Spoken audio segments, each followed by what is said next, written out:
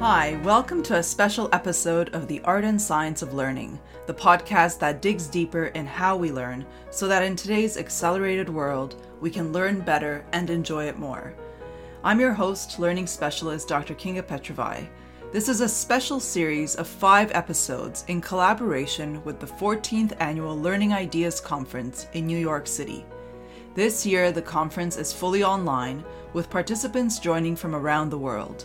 In each episode, I talk with several speakers from the Learning Ideas Conference to highlight the interesting work and ideas that they will be presenting at the conference, and also to find out what they are excited about in the future of learning.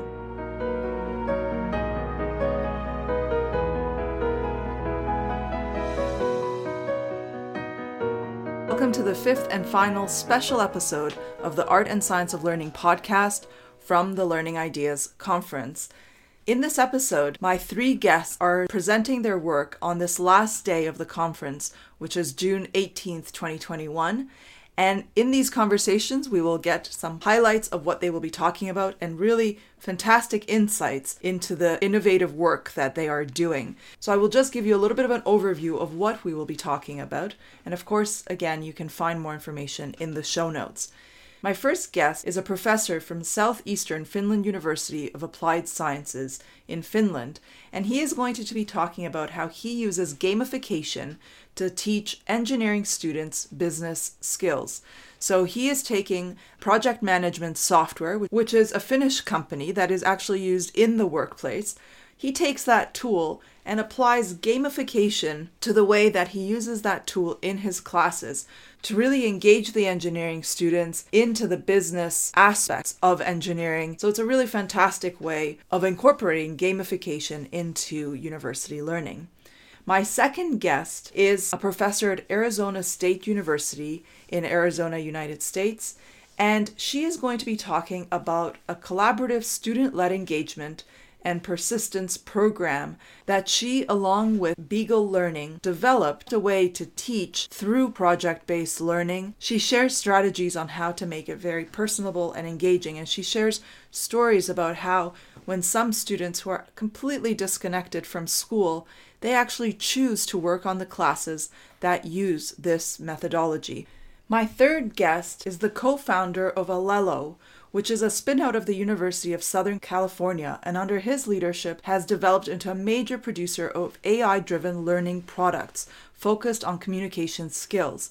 And so he's going to be talking about this incredible technology that uses avatars to help students learn in the context of what they are studying. So for example, if you're learning a language, you're actually interacting with avatars from the country where that language is spoken. So it's within the cultural context that the language exists.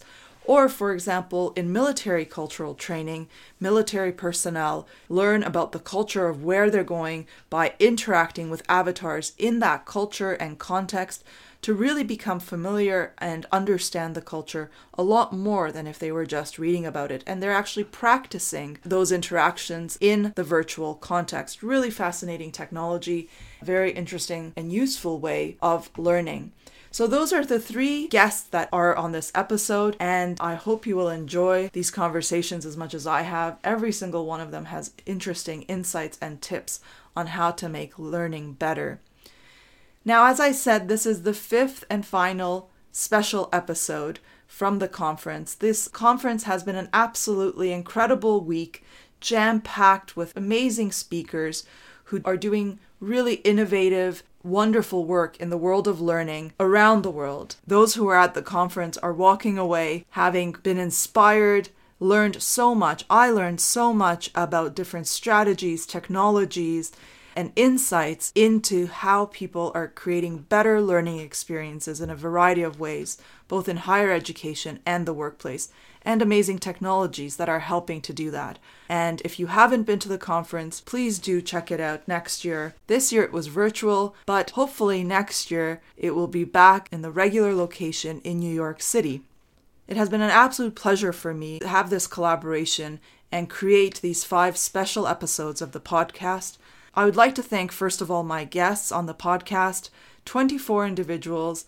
It has been an absolute pleasure to get to know and learn about their work and discuss it with them. I've enjoyed every minute, and from each and every one of them, I have learned something.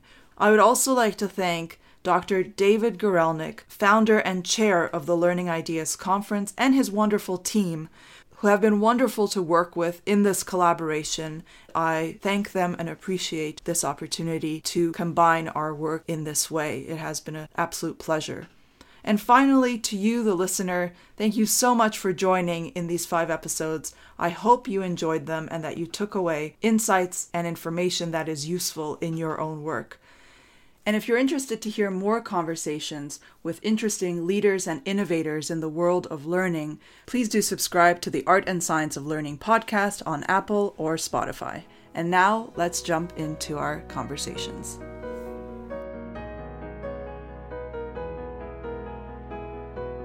Guest is Dr. Matti Koivisto from the Southeastern Finland University of Applied Sciences in Finland.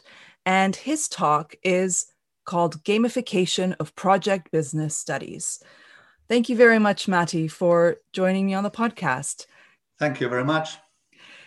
So can you tell me a little bit about yourself? Tell me a little bit more about who you are.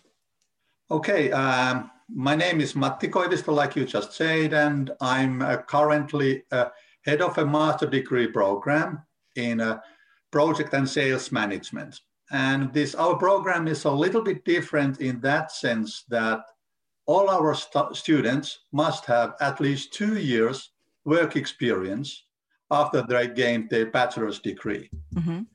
And this means that they are like adults returning to the college, but they have full-time jobs, so they are not full-time students. Okay. And earlier I have worked in different positions, both in public and private sector. I came to my current job from the dark side, okay. I mean from the management of our university, as I worked as a dean in our School of Technology. Okay. But I like teaching, and for that reason, I wanted to return to the teaching position. Wonderful. That's a very diverse. You get to see all sides of the university. And yeah, that's the benefit of switching jobs. Yes, that's wonderful. And you're teaching in a gamification way. You're teaching business students. Actually, I'm teaching engineering students. So in Finland, we think that management is not only for business students. I mean that we are maybe a little bit of engineering nation. And for that reason, it's like we think that managerial positions suits extremely well also for engineers. That is very true. And that's great clarification on your talk. So can you tell me a little bit about what the essence of your talk is, gamification of project business studies? I think there are 2 areas of interest, at least I hope there are 2 areas of interest. And the first thing is that I fully believe that we all learn best when we are motivated. Mm-hmm. So the motivation is a starting point. Yes. And therefore, we educators, we should not pay only attention to the content, what we are teaching, but also how we are doing our task. We have to be able to design some kind of learning sessions or learning experiences which are interesting and motivating. That is the only way we are able to get best results. And of course, there are many ways of doing this. And in my presentation, like you pointed out the title, I analyzed the suitability of gamification for adult learners when we learn project business skills. And what does that look like? What does gamification look like in project business skills, learning project business skills? Maybe it makes sense first to point out what do I mean by project business in that sense that here I mean that we are not managing a single project, but we are managing a large number of projects at the same time. And we do that in order to reach the strategic goals of a company. So we have a company which is more or less like getting its all money from different projects and how we handle that thing. And our gamified solution is based on simulation where the students create small groups and they are like having a situations that we typically have when we manage a large number of projects. We have to allocate resources, we have to schedule things change, how we adapt to these changes, how we prioritize things, and that kind of things.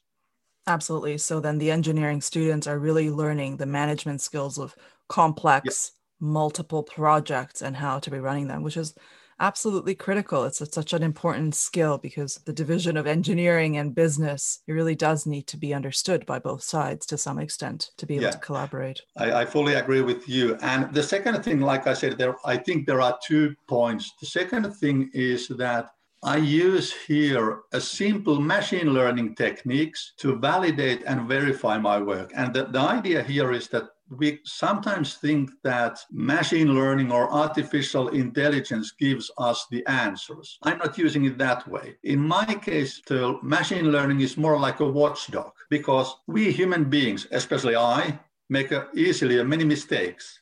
It makes sense to use machine learning a little bit, check what we do. And that is the second thing that I find a little bit interesting here in the methodological sense. Ah, okay. In what way do you mean? Well, the idea is that because I create there a model which I use to analyze the data, I want to verify, does it make sense? Can we explain the phenomenon we are analyzing with this machine learning? And it is giving a result that, yes, the model is describing what we are studying.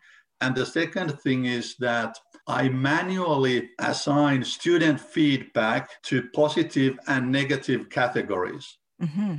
But because I had a large number of them, it's very likely I made some mistakes. Mm-hmm. So how to check that? I used machine learning algorithm to do the same job. And then I compared my results and machine learning results. And this way I was able to find out maybe a more reliable outcome than if I just trusted my own or machines evaluations. That's such an important point because, as you said, AI and machine learning is used as an authority to tell us whatever we want to find out. But that is absolutely the case, isn't it? That it is not perfect. It is very flawed. Even the best programs are very flawed. So using it with people is the absolute best way. It helps the person correct themselves and the person helps the machine correct itself, which is such an important thing. I fully agree with that. I think that my idea of artificial intelligence and machine learning is that it's not we against machine, but it's we and machine against the problem. And that is the way how we are able to get the best out of it. Perfect way of putting it. I like that. I haven't heard that before, but that is exactly what it should we should incorporate into everything. So in terms of your talk, what aspect of this gamification in helping engineering students learn business, what do you find most interesting about it? Well, I think that we have to first think that who are the best evaluators of, for example, my teaching job. And I think they are the students. They can best evaluate. And for that reason, in my study, I analyzed the sentiment, the positive or negative sentiment students had towards different aspects of this project business learning. And the findings clearly point out that we are on the right track. Students were clearly highly motivated and they really liked this gamified approach that we used. And also they learned a lot. But even more important maybe is that it also indicates the areas of development, which things we did not do so well, because when we are satisfied, that's not good thing. Yes. We have to always think how we can do things better. But I think that we are on the right track. And that is what was interesting, because we have to bear in mind that games and adult learners might sound not so well fit together, but it really worked. And it gave students a great way to learn also this kind of teamwork and this kind of decision-making things and that kind of issues. And can you give a little bit of a visual snapshot of what does it look like from the student experience that they're using a gamification way of learning this topic? What does their experience look like a little bit? Okay, one example I can give to you is that, for example, they work in a group of 5 and they have 5 different projects. Everyone is a project manager of one of the projects. Then headquarters tells that they have to reschedule the tasks. Then they have to, using this computer program, they have to decide, which projects they are delaying, where they are freeing the resources. And this is like interesting thing to notice that even though these projects are not real, every student loves their own project. It's their own child. Nice. And for that reason, they want to keep that project in time. That is creating a very interesting discussions, and then they have to make together decisions in the computer program how they handle these projects. Fantastic. So it's like a simulated world that they step into in the computer program. Exactly. Right, which makes it a lot more real, their project, I would imagine, for them to feel that connection with it. It's more than just on paper. They probably see different aspects of their own project that they can interact with, I'm assuming. Yeah, and the best comment I received from one student was that, damn, this is exactly the problems I try to solve every day at my work. And I didn't know that we could use computer this way to help our job. Oh, fantastic. So then this program is not just for the teaching, it's actually they can take it into their work as well, into their workplace to help organize and manage many different projects. Is that it? Okay. Yeah, that's true. So we are doing here a cooperation with a Finnish software company, which is creating this kind of software, which is used very widely here in Finland and also in other parts of Europe. Okay. So that is like, it's a real tool, but we like use that tool in our simulated exercise. And that is like giving a quite realistic feeling to our gamified workshop. Wonderful. And can I ask you what the name of that tool is? Yeah, it's a Thinking Portfolio is the name of the software. Okay, and that's a Finnish company as well. Yeah. Okay, wonderful. Well, that's very interesting, really fantastic. Well, I look forward to hearing much more about it in your talk. But now, more broadly, what do you find exciting and interesting in what's coming up in the learning space? This is a tough one. There's so much. Yeah, but one thing that, because I have been also on the administrative side of a university, one thing that comes to my mind is how suitable our educational organizations and structures are to ever-changing environment around us. I use an example here that in my parent generation, at least here in Finland, it was typical that they started to work for one company and then they retired from that. I mean, they have like this kind of lifelong relationship with one company. Yes. In my generation, we have worked in many organizations, but more or less in the same profession. When I look at my daughter's generation, they are likely to have many careers. The big question is, how can universities with still quite rigid systems support and educate them to these new professions? That is the thing. Are we ready, really? Or are we still living in the 90s? Yes, the siloed of you going to school, you graduate from school, you go to a job, you progress from one job to the next job, but now it really is interwoven, isn't it?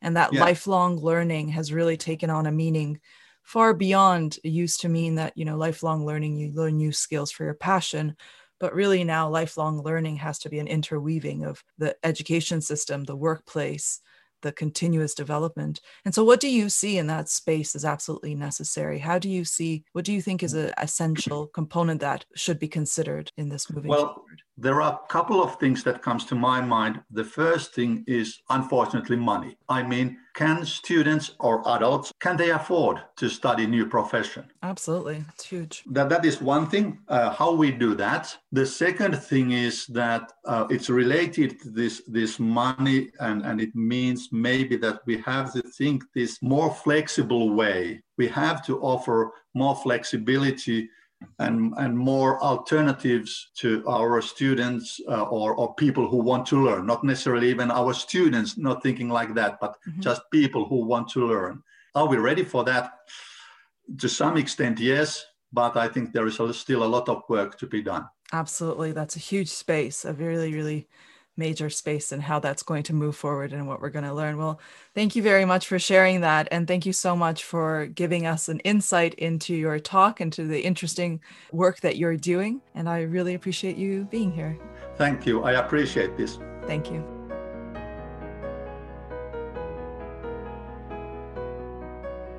And my next guest is Professor Lindy Elkins Tanton from Arizona State University in the US. Her talk is entitled Make It Matter, a collaborative student-led engagement Make It Matter, a collaborative student-led engagement and persistence program. Thank you so much, Lindy, for joining me on the podcast. Kinga, thanks so much for your interest. It's great to be here. Thank you. So can you tell me a little bit about yourself? Yeah, my day job is to be a professor of planetary science, and I work with NASA on a space mission, which I love, and it's a huge privilege and a pleasure. But I have a profound passion for changing the future of education, because I really want to help create a generation of problem solvers who feel they have a sense of agency and ability to make change in their worlds, and that's where this program comes from. That's amazing. That's a very important thing, and so important that you're not in the field of education, but that you want to make sure that you're teaching and your students are learning as best as they can. That's right. That's wonderful. And so can you tell me a little bit about the essence of your talk? What is your talk going to focus on? The talk is focusing on this program that we've been developing for years. We call it Make It Matter. So much of education focuses on the content. You want the student to learn from the lecture, learn from the textbook, and give back on the exam. And sometimes that can be done in a kind of an active way, but often it's passive learning, and we know that's not as effective. There isn't as much retention.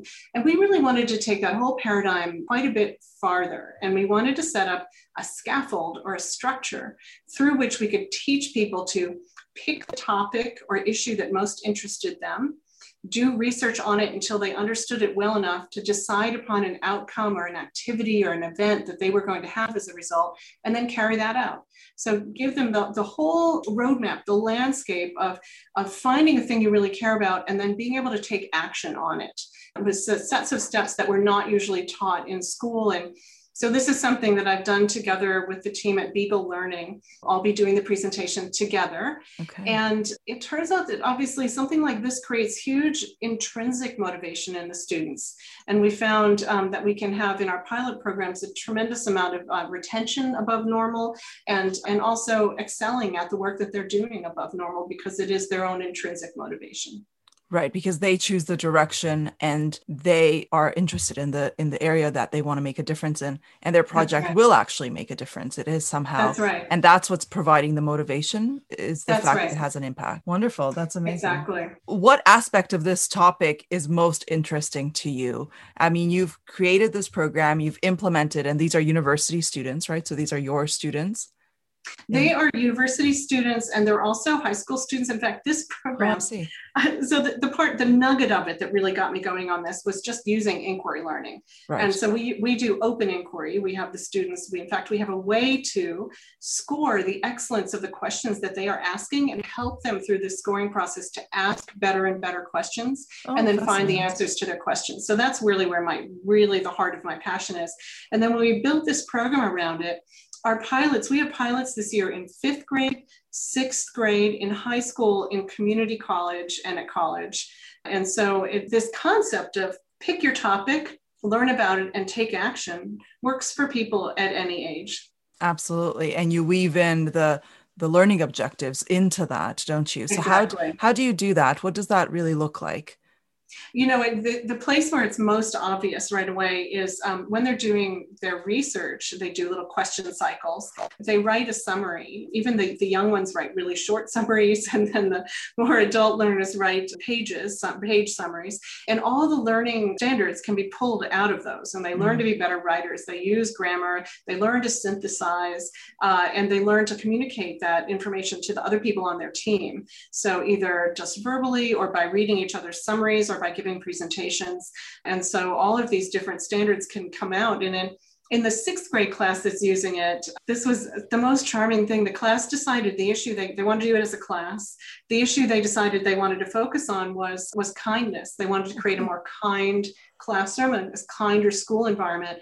And they started gathering data on how people reacted when they opened the door for them. Oh, and so interesting. that classroom started doing math. And so it's very easy to imagine that at the sixth grade level. But in university, it's the same thing. You can absolutely make a little model of the thing you're trying to do. You can do some calculations. And so you can have the English and you can have the math and you have the sociology and the science, and all the different aspects can come in as needed for the topic you're on. That's fantastic. I mean, really wonderful. So the essence of the program is really that beginning to end, having an impact type of project, and then you're scaffolding in the different type of learning objectives that subject or that grade level really requires. That's right. Yeah, that's exactly right. So you have the overall structure and then the appropriate scaffolding for the level that the students are at. And as you might imagine, one of the biggest challenges of teaching this way or doing this program is not that the students won't think of things, because they absolutely will, but the challenge is that for the teacher to cede some control, because so many of us are taught to be the expert in the room, know the answers to all the questions, make the decisions about the pathway of the course. But here we want to really have the students start to learn to make some decisions on their own and see how they turn out and be willing to stumble and then recapitulate and try again, to teach some of those really key life skills that we all need, frankly, that are very seldom taught in the classroom. Which are some of the examples that you are most interested in? What are some examples of those teachings? Yeah, so one example is the most fundamental thing, which is be willing to have an idea and say it out loud. Something that we don't practice often enough in the classroom, I think. The willingness to ask a question about something that doesn't seem quite right, and then be willing to take a step and try to find an answer. And then very critical things that we virtually never practice in high school and college, which is how to give really effective peer feedback and receive peer feedback.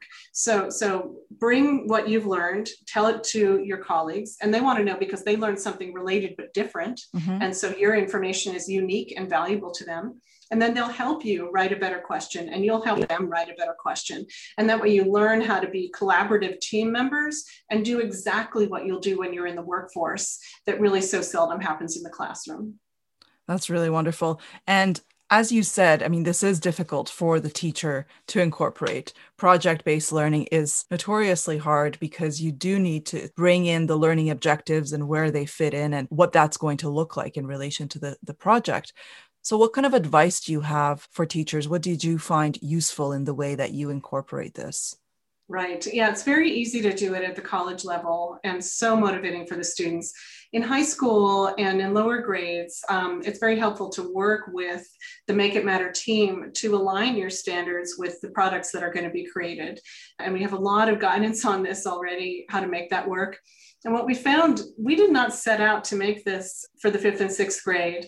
There was a principal of a school who wanted to unite and motivate her school and up her persistence and engagement, and decided this is the way she's going to do it. We've also done this in high schools, especially the inquiry cycle research part. We've had some unbelievable results with very high-risk students who are kind of in their last chance high school, doing this inquiry cycle as a way to do their writing assignments about a topic they were interested in.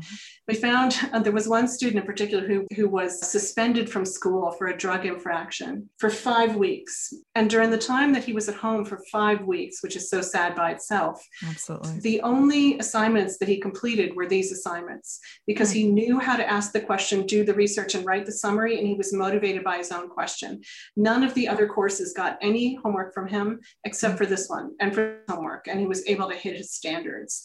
And so it's things like that where it's not so much a worry of how do you find the standards, but how do you help the student be motivated to do the work to reach the standards? And if we can help with that, particularly with vulnerable populations, then I think we'll have made a difference. That's really amazing. Well, I look forward to hearing much more about it in your talk. But what did you find most surprising or most interesting as you've been developing and rolling out this way of learning and teaching?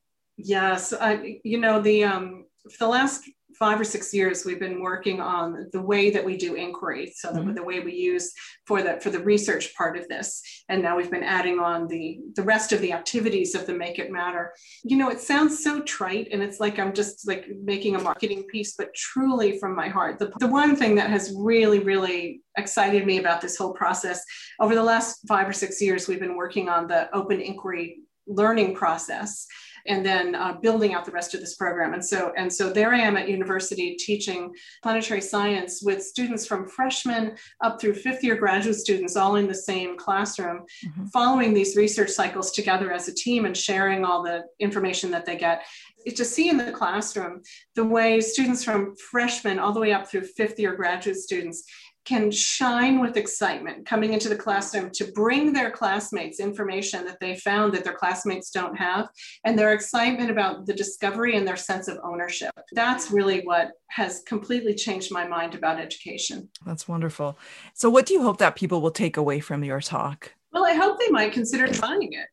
Trying this program. It's a, as you say, it's a new kind of project-based learning, and it incorporates, constructivist theory and inquiry-based, but to try it out as a persistence program, to try it out as an engagement program, see if it works for you or parts of it. And I'd also love to hear from people who've done similar things, and maybe we can learn and get better together. And where can they find more information on this program if they're not in your talk, but where can people find more information? This program is held by Beagle Learning, Beagle like Darwin's boat, and Make It Matter. It has its own webpage. And so people should be able to find it by searching for Make It Matter and Beagle Learning. Wonderful. Well, thank you. So more broadly, what excites you about the field of learning right now? There's so much going on, but is there something that you're really excited about? Ironically, I'm excited about the potential of what we can do coming out of COVID. It's been such a terrible year for everyone. But this idea, I don't think anyone wants to quite go back to what we were doing before, because what we were doing before, we know how to do better. Yes. But change is so difficult. And so even if we wanted to change before, it was hard to do. But now we've been changed. And so now we have this moment where we could come back and do it better than what we were doing it. We can bring the things we've learned in COVID about motivating people, and we can bring the new freedom of being back in person. And so I feel excited about that. I feel like we have a moment where we could take a major step toward improving how we teach across the board. Absolutely. I completely agree with you. And it's an exciting time to watch how teaching and learning develops, as you said, how we can make it better, because there's many amazing ways that we can do it better. And what you're talking about is just one example of wonderful practice. There's so many ways to do better. Absolutely. Well, thank you so much for sharing your work and giving a glimpse into the talk that you will be giving. I look forward to it. And for anybody interested, they can find it on the website. Thank you so much for your time and interest. Well, thank you.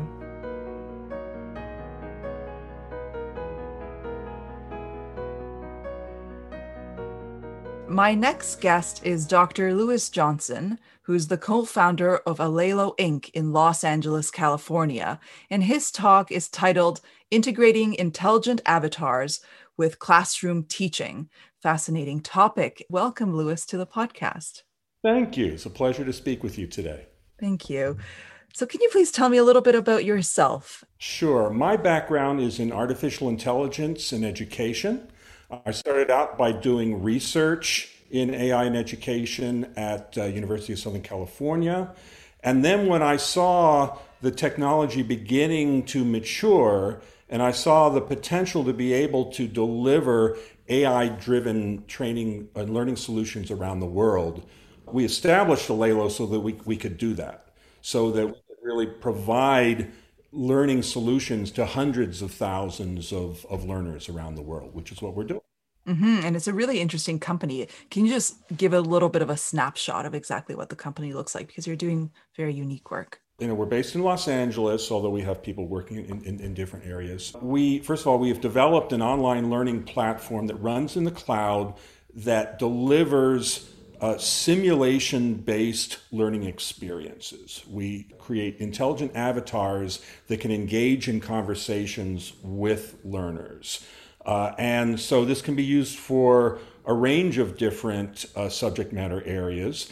The one where we got started was in learning foreign languages and foreign cultures, cross-cultural communication. And in fact, that's something that we continue to do. And a lot of our learners are military personnel who, before they're deployed overseas, they become acquainted with the local culture by being immersed in a simulated meeting with a counterpart from that country, from that culture. So that when they arrive in country and they're in that situation, it feels familiar to them and they have the self-confidence to succeed. So important. Absolutely. I mean, so many of the frictions in a lot of different workplaces and a lot of different circumstances comes down to this cultural misunderstandings and not being familiar in a workplace or in a country. But that is a very, very important skill to help people learn and become familiar with. Absolutely. So a key part of this is giving people, if you will, the proficiency to be able to handle these situations well as the self-confidence to know, okay, I can do this because I've done it in the simulation before. And of course, those go hand in hand. If you're interacting with somebody who projects self-confidence in their engagement with you, then you're going to feel better about that experience, and it's going to be a more successful interaction. And these same skills come up in a wide variety of occupations. Just to give you an example, we're now training people, unemployed workers, to become public health workers, community health workers. So that involves things like contact tracing, persuading people to get vaccinated. A lot of these issues come up, of course, in the COVID-19 context. And so a lot of this is developing the self-confidence to be able to interact with patients, to respond to their concerns, to explain medical information in a way that they understand. So it's general communication skills applied in a task context. And I could name other task situations where this comes up, but you can just imagine whether it's customer service or retail or what have you.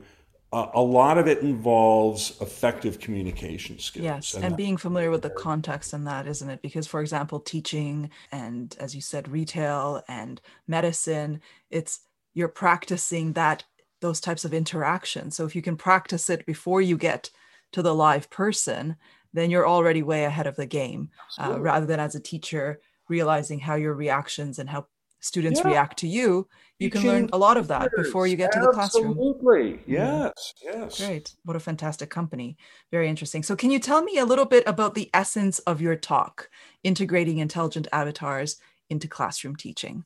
I'm going to talk about what we did under COVID-19 to integrate our avatar technology with classroom education to meet the needs that we saw exposed by the COVID-19 pandemic, particularly in the context of learning English as a foreign language. So what happened under COVID-19, students didn't have as much opportunity to practice speaking like they had in the past. Basically, the teachers had less interaction with students and the students had less opportunity to practice. So we had been developing this avatar technology, and so then we said, well, okay, how can we adapt what we've developed so it becomes more effective for students as well as more effective for teachers? And so that's really the essence of what we're going to be talking about. It's like, well, what are the needs from a teacher standpoint? Well, the teacher needs to be able to provide students with effective practice experiences that they can do on their own. But at the same time, they need to be able to monitor how the students are working. Are they making progress? Are they having difficulty? And then that complements the classroom activities, which we can then deliver via Zoom and don't require as much face-to-face interaction as was required in the past. From the student's perspective, the system is giving them feedback, is giving them personalized recommendations of what to focus on. So it helps the students as well. So I'll work through this in the context of what we've done for English as a second language, and then talk about some implications for other subject areas as well. What do you find most interesting in this topic? You've implemented this program that you're going to be speaking about. What really sticks out as something that you found most surprising or interesting? It's interesting how we can really accelerate learning using this technology over what was done in the past. We're accustomed to giving out education in sort of regular chunks, units that over a period of time. What we find now is that students can progress much more rapidly if they have this kind of personalized practice and feedback, and they still have the connection with a teacher who can track their progress. And I see this having big implications, not just as teaching foreign languages, but right now there is a real need to give learners, including lifelong learners, the ability to learn new skills quickly. So how can technology support this? We see this as potentially having a big impact as people consider switching occupations, and that's happening a lot right now. As we're emerging from the pandemic, people are saying, oh, gee, I don't want to be a bartender anymore. I want to move into healthcare. How do I do that? So we can provide the kind of personalized training experience that helps them quickly make that transition.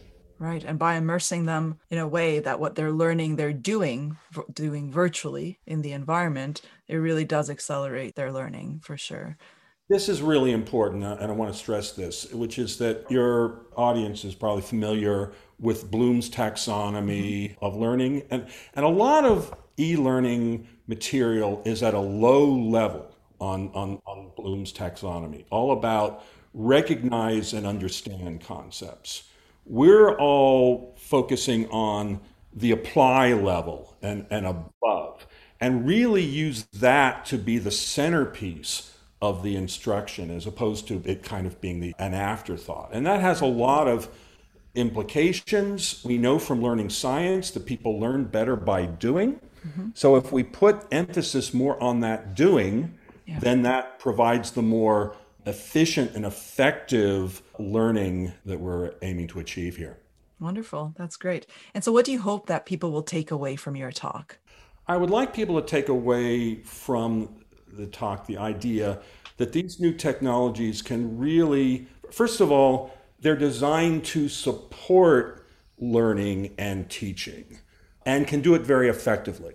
They shouldn't think about AI as being something to replace teachers, but we recognize, and we particularly recognize under COVID-19, that teachers have a lot to do, and it's very challenging to do all they do. And so these technologies can help them to teach more effectively.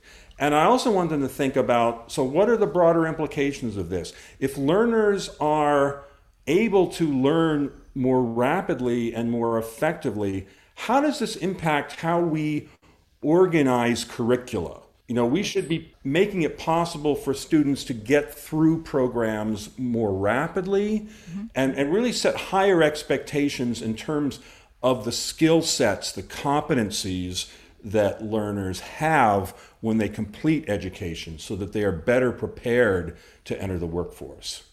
Absolutely. Incredibly important. And I like what you said about the technology and the teachers working hand in hand is definitely not a replacement. How do you leverage both and make sure that the learning happens well, and to structure the learning such that it's a great learning experience and we can expect more from people because we can do it faster and better, which is wonderful. That's really great. And so more broadly, what excites you about the learning space? I mean, what you talked about is very exciting, but what do you find most exciting now? It is very exciting. I think this is a really exciting time for educational technology. Yes. In my own experience, I've been working in the area of artificial intelligence in education for many years. Now it's a real possibility. It can make a real difference and can have a real impact. The way we educate, the way we teach, the way we learn. And I think the implications of that are very exciting if we fully embrace and take advantage of the possibilities that technology has to offer. What do you think people should consider when you're saying they should fully embrace the technology? What should someone consider when they've been thrown into the deep end of learning technologies during the pandemic? Because a lot of people who might not have used it have been using technology a lot. Now we need to learn to use it well and effectively, as you were saying, to hand in hand.